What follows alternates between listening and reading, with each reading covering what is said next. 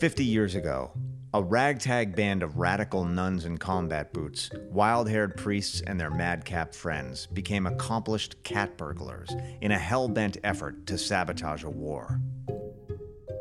They scaled walls, picked locks, hid in broom closets 6 deep, and broke into federal draft boards, stealing the files of the young men about to be sent into combat. So where we ended up hiding was the top of a stairwell. You only needed usually 60 seconds to break into a door. They napalmed these files in city squares. They harbored draft fugitives in church sanctuaries. They traded blows with J. Edgar Hoover's FBI.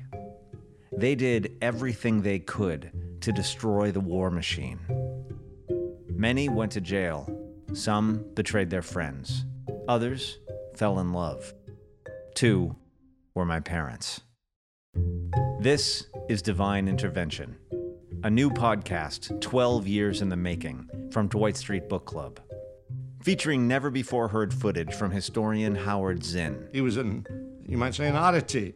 He was different. He was not like the other popes. From National Book Award-winning author and former priest James Carroll. Patrick and I are still in the seminary, wet behind the ears, naive about many things, including the war in Vietnam, not resisting at all yet. And countless others from what was called the Catholic left. As soon as you start planning actions in secret, you've got to guard that secret.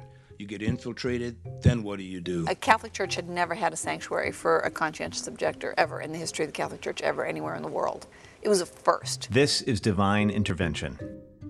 It's got tragedy, heists, a trial of the century, and the goddamnedest love story you've ever heard.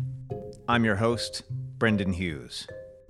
Divine Intervention will premiere in June as a part of the Tribeca Film Festival. We hope you join us.